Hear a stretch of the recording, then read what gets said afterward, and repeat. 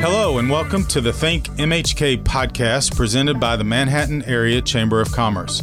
On this podcast, you will hear about a variety of local matters pertaining to the business community. You also hear from local business owners to hear their story and gain valuable business insights. Thanks for tuning in today. My name is Jason Smith. We have a special broadcast today. With us is one of our closest associates and contract lobbyist, Dick Carter. Hey, Dick. Hey, Jason. How are you today? I'm doing great. So are you a lobbyist? We've never actually officially talked about this. Would you call yourself a lobbyist? Or are you a political consultant? What is your how do you describe yourself? Yeah, no, I would describe myself as a lobbyist, and a lot of people have no idea what that means. So well, let's get right into that. What is a lobbyist? And are you someone who lobbies for a living? I am. I would say that a lobbyist is someone who serves as an advocate for or against an issue or a policy, an idea, or a piece of legislation. And they serve as a conduit between the client that they represent and the legislative body. And you're primarily in Topeka and work mainly in the Kansas legislature? That is correct, yes. So how did you end up working with the Manhattan Area Chamber of Commerce? Well, it goes back to my senior year in college. That wasn't when I was working with the Manhattan Chamber of Commerce, but I interned for a lobbying firm in Topeka. Got a taste of what that looked like and really enjoyed it. Worked for a couple of state agencies. And then in 2003, started my own firm, the Carter Group, and the Manhattan Chamber was one of my first clients. And how did you meet? That would have been Lyle, right? Lyle Butler would have been the president. It was with Lyle Butler. I actually represented the Travel Industry Association of Kansas, and at the time, Becky Blake was the Convention Visitors Bureau director. And she asked if I would be interested in submitting a proposal to represent the Manhattan Chamber. So nearly 20 years ago, and you've been representing Manhattan ever since? That is correct. Do you have other clients in the region? I do. I've got 11 clients total, some that are here in Manhattan. And I try to keep my clients in the same interest areas. So I represent economic development, business interests, but I also represent municipal law, some higher education, and work with the city of Manhattan and work with Riley County government as well. So how does somebody get into this kind of work, and what made you decide to go into this business? I think lobbyists come from all walks of life. Some of them come from their profession. They get involved in public policy and want to be a part of that process.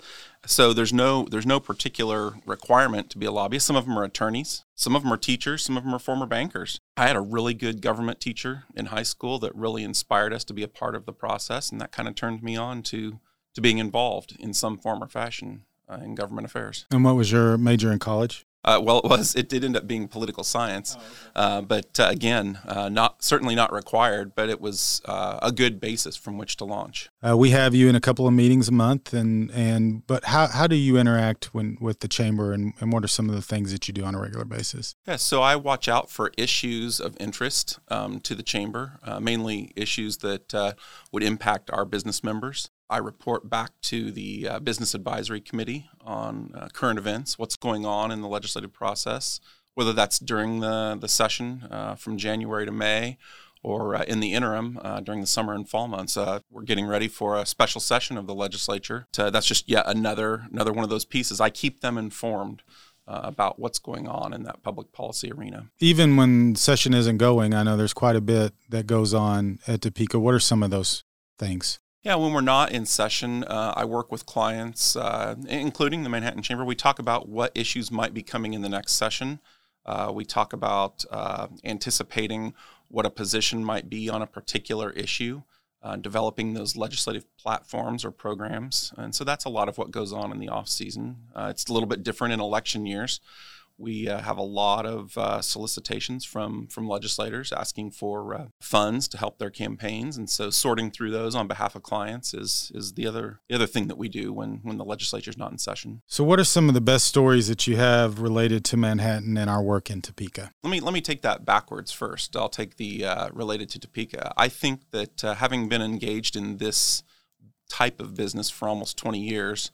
It's actually a little bit longer than that, but having had my own firm for almost 20 years, I think the fact that someone can navigate the sea change of of legislative ideas that we've had over the past 20 years is a success in and of itself. I mean, we've gone all over the spectrum on issues and where people are coming from. But I think more specifically and locally, as it relates to Manhattan, I'm very proud of being a part of the story that helped create revitalization in downtown Manhattan through some economic development legislation. Was glad to be a part of the effort to bring regional jet service to Manhattan. I consider those huge successes. Of course, those are big in our economic development processes, and specifically on the downtown, that would, I guess, mean you worked on the Star Bond legislation and having the capacity to use state sales tax dollars to help revitalize downtown. And of course, has been a huge success. And now some of those funds have been targeted to the new Art and Light Museum. So hopefully that will move forward soon. But that certainly has been great legislation, not just for Manhattan, but other parts of Kansas too, as they've looked to generate new projects. Yeah, I completely agree. And I think often Manhattan is looked to as an example of what a good Star Bonds project should look like. Oh, there's no question that they talk about that all the time. In fact, there's some really bad Star Bonds projects that they would just as soon you not look at, and prefer that you look at the Manhattan project as an example of that. Yeah, I completely agree. Any funny stories come out of some of the work you've done over the years? Oh, I suppose there's always funny stories. It's hard to think of any right now. You never know what's going to happen. It's a little bit like doing construction work. Every day that you go to the Capitol, there's going to be a new challenge that you face, and figuring out how to overcome that obstacle those can produce some funny memories. I had a state senator one time who'd been serving for, I think, 4 decades by this point, and they tell the story about he was sitting in his office, and I was in Oklahoma, and he was sitting in his office, and there was debate going on with some bill, and he was listening to it. He had a speaker in his office, and he heard something that clearly he didn't like, so he ran out onto the floor, and of course he gets permission to speak right away and goes into this long diatribe about how awful this bill is, and one of the other senators walked over to him, snuck the bill under his nose, and kind of pointed to him at who the authors of that bill were, and he was listed as one of the sponsors of the bill. And without missing a beat, he goes, "I've told you what's wrong with this bill. Now let me tell you what's right." And then went into a long diatribe about how great the bill was. So I'm sure you've had those moments as well that you kind of all sit back and chuckle about something that happens. The process of making the sausage always produces some funny memory. So who have been some of your favorite legislators to work with? I think the way that I would address that question is it takes 63 to pass a bill in the House and 21 to pass a bill in the Senate. And we have 165 legislators between both bodies. And I don't really care whether someone who's elected to office represents a particular party or whether they're urban or rural. Sometimes today's opponent is your champion tomorrow. But I think you do develop some of those friendships over a period of time that last beyond someone's term of service. And certainly over the period of time that I've been working with the legislature, there's some that I still continue to communicate with on both sides of the aisle. But none that you want to bring up and talk about. So is that what I'm getting? We like them all, and you never know when you're going to need to work someone for their vote. That's a good point. And I'm not ashamed to say one of my favorites in just the short time I've been here is Tom Phillips. I think Tom Phillips is a very thoughtful. He's Republican, but not always in great graces with Republican leadership, and has since quote unquote retired from public service and has been real active with the chamber and been a part of some of our efforts as well. But I just think Tom did a great job in his time there. And we have right now we have 3 legislators that I think do a good job in their own way, and they're unique and different in how they approach things. Yeah, I was just going to say I think Manhattan is privileged to have bipartisan representation that advocates on behalf of the Manhattan region. And they don't get caught up in some of the pettiness of the politics that are being played in today's political arena.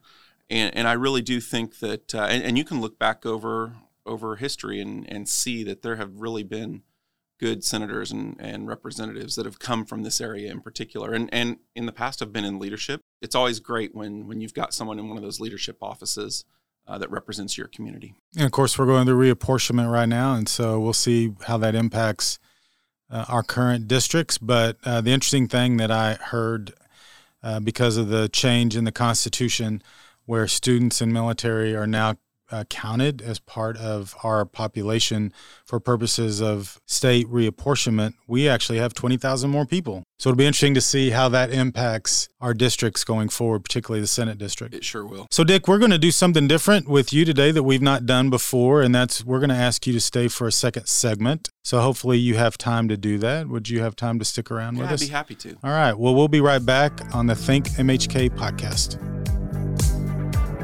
The Think MHK podcast is brought to you by the Manhattan Area Chamber of Commerce. Don't forget to subscribe and like the Think MHK podcast on your preferred podcast provider, and you will never risk missing an episode. If you enjoyed our show, please give us a 5-star rating and leave a review. To find out more about today's topic or other chamber activities, please go to manhattan.org. And now back to today's show.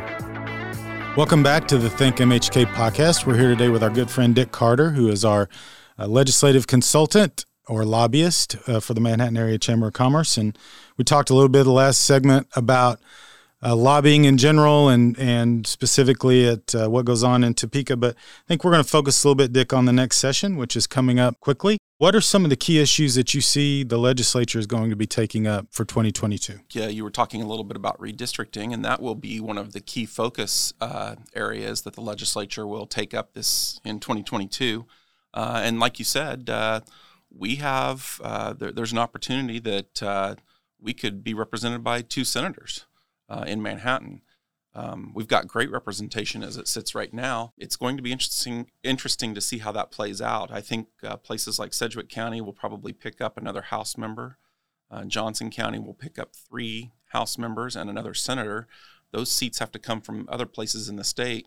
We're fortunate that we've had a little bit of a population growth that we can count on based on the law that was changed. So that's going to be a huge issue. As you know, if you've been reading recent news reports, the budget has been adjusted up about $1.3 billion. And when I say budget, I'm really talking about revenues coming into the state. And that's going to fuel the conversation for tax cuts. It's an election year. And so that's going to be a popular topic in the legislature. Those tax policy issues will be everything from eliminating food sales tax at the state level, income tax. They're going to be talking about property tax matters. Again, property tax matters don't really play into the state budget other than the 20 mills that are immediately pulled off for schools. But that's going to be a hot topic. And then it's going to be election year politics. And there's going to be a lot of shenanigans that we like to say will be going down in Topeka. At the time of recording this, it seems like that the grocery tax might be kind of a popular choice. Is that something you're seeing, or is that, I know the governor has come out in favor of ending the state sales tax on groceries. Is that something you're seeing with bipartisan support, or is it limited to the administration? Yeah, it's something everybody wants. It will be turned political. Based on who gets to it first. The governor has come out with a proposal that she will be having introduced in the legislative process.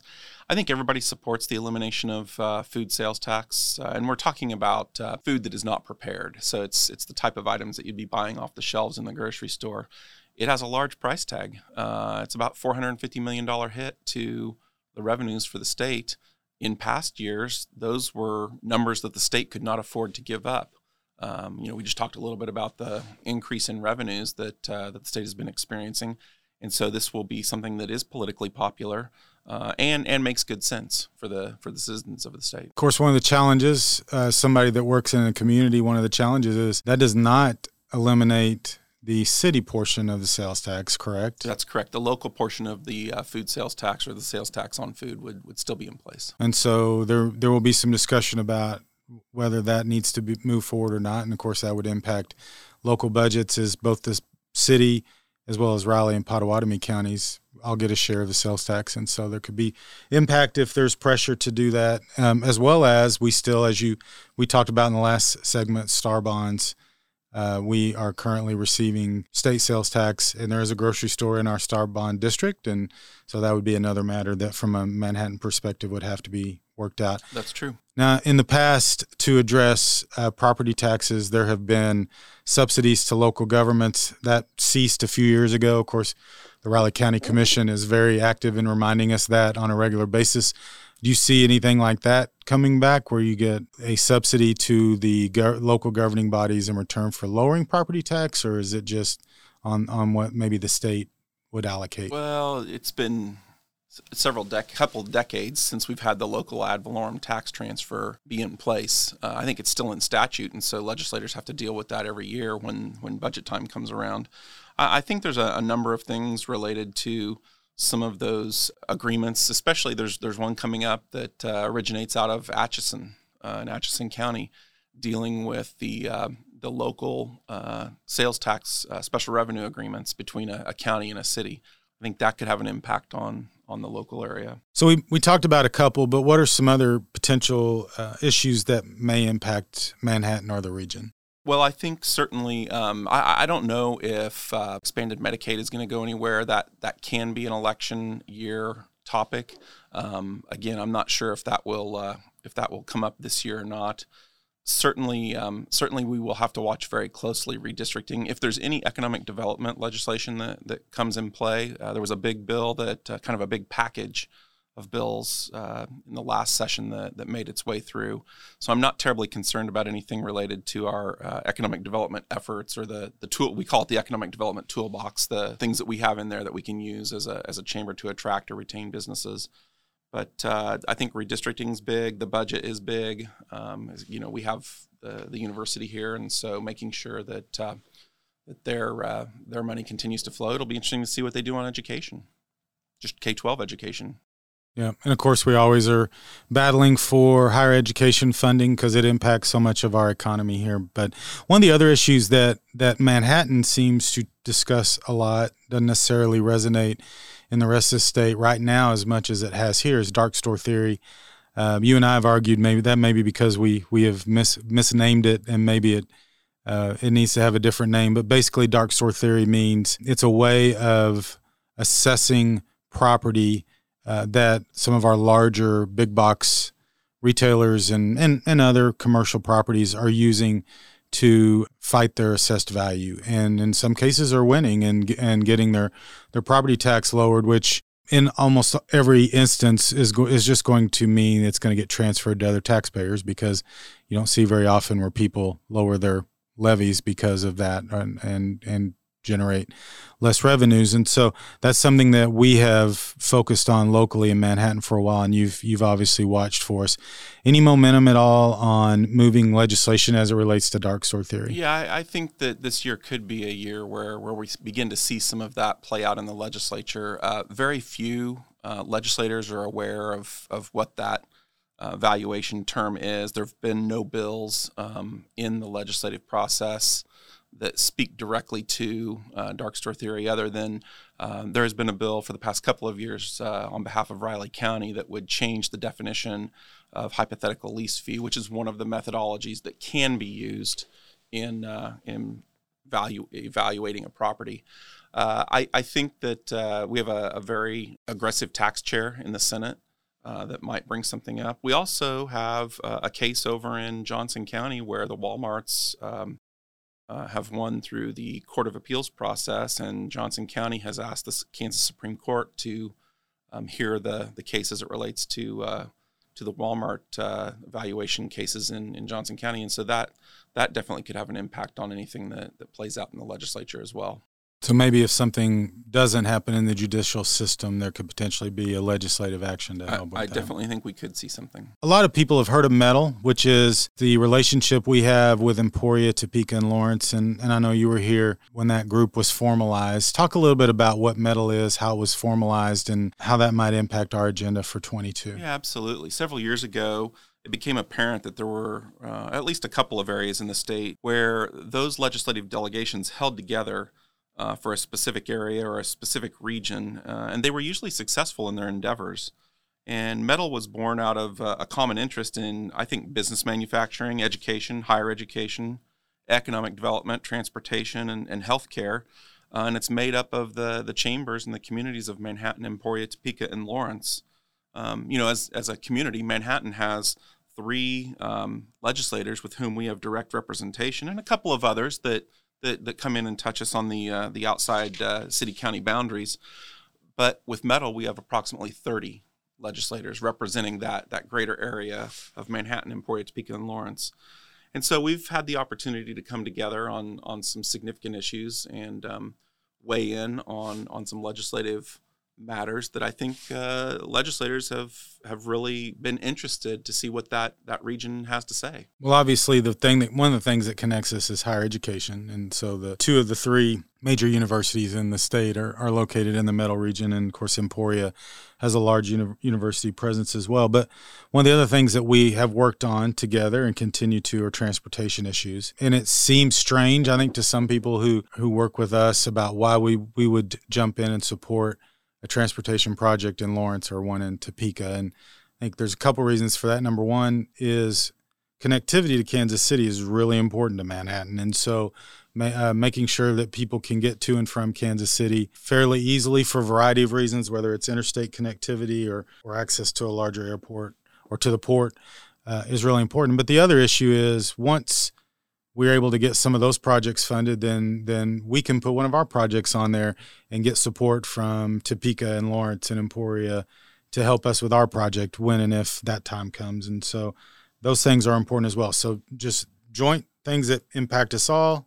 Economic development's another one that we've sort of aligned our interests to make sure that our spin on the economic development legislation is important too.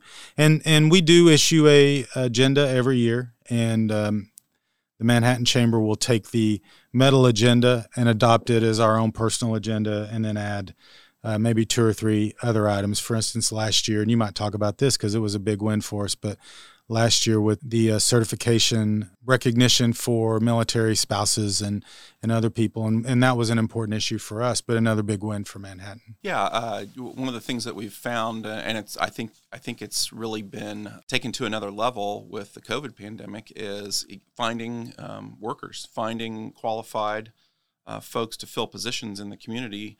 And the alternative certification bill that passed puts into place opportunities, whether they're military spouses or just other folks that have traveled in either from for the university or just have moved to the area. There's opportunities for those folks to apply for that non-traditional licensing, take on some of those roles. Yeah, basically reciprocal agreements. So if you're certified in one state, you're certified in Kansas. And according to our military relations people, we were one of the few states that didn't have that. That was a big win, and we appreciate you working on that, Dick. So obviously the last 2 years have been interesting with COVID, and talk about how that impacted the process, both in terms of just the logistics and how much you were able to interact, and then maybe how it impacted the legislative process. Yeah, in 2020, the session ended abruptly in the spring. That was kind of when the outbreak occurred. Nobody really knew what was going on. And the legislature hurried quickly to pass a budget and ended the session. We ended up having a special session that later on that summer to deal with emergency management in a health crisis or pandemic. Who would be in charge, and I think there was a little bit of a scuffle between legislative leadership and the administration, the governor's office, on who gets to make some of those calls. It's hard to manage a pandemic by committee, but that's, in a sense, kind of the direction things began to go. The 2021 session began very quietly. Again, we were still, we weren't in lockdown phase, but there were no advocacy groups in the Capitol. You had to have a badge or an invitation or a letter that you were testifying to get into the Capitol early on in the session. As the immunizations became more widely available, the end of the session began to look a little bit more normal, and business in the Capitol returned to what I would call more of a normal phase. There are still committee rooms that don't have a seating gallery for folks to listen and participate. We still have folks who testify virtually via, I think the legislature uses WebEx for their client that you can zoom in on. You know, who knows what 2022 is going to look like. I think for all practical purposes, it will be a pretty normal looking session, and we'll continue to deal with the election year politics that play out when we have elections later on in that year. So you've been in this business now close to 20 years. How has other than what we just talked about, I guess, how has the legislative process changed since you started your career? I would say that it used to be very laid back. I mean, we're Midwesterners, and you might have legislators who were considered strident in their views or beliefs. At that time, we might have called them outliers, but in today's legislative arena, I think they would be considered normal. Back then you might have had disagreements in a committee hearing, but at the end of the day, you'd go to whatever hospitality event there was, and everyone had a cocktail or dinner together. Sometime around 2008, 2010, things became very divided, and the mentality shifted to sort of a take out the opposition mindset, and compromise turned into a dirty word. The focus really kind of shifted from what was good for the citizens of the state to a personal legislative agenda mindset, and I think we're moving back a little bit more towards what's best for the state, but we still have it's pretty divided. I mean, we've got folks on the far right and on the far left, and both of those small groups are very vocal. So not necessarily a better change. Yeah, I was trying to think to myself, are we better off than we were 10, 15, 20 years ago or so? We're still getting a legislative product through, but it's not the general laid-back, casual environment like it used to be in that legislative process. Well, hopefully we'll be able to get some advancement in 2022 as it pertains to the Manhattan region. And again, a lot of our successes over the last 20 years has been because of you, Dick, and we appreciate your help, and we appreciate our relationship with you and all you've done to help us, particularly as it relates to legislation in Topeka. Well, the feeling is mutual, and I feel privileged to be a part of a team that has a vision and has had some great successes in the legislative environment. Well, thank you for being with us today on the Think MHK podcast. Thank you. Thanks for listening to this episode of Think MHK, a podcast produced by the Manhattan Area Chamber of Commerce. If you enjoyed the Think MHK podcast, we'd love for you to subscribe and share it out on your social media channels. Feel free to reach out to us on Facebook, Twitter, or Instagram at the Manhattan Area Chamber of Commerce.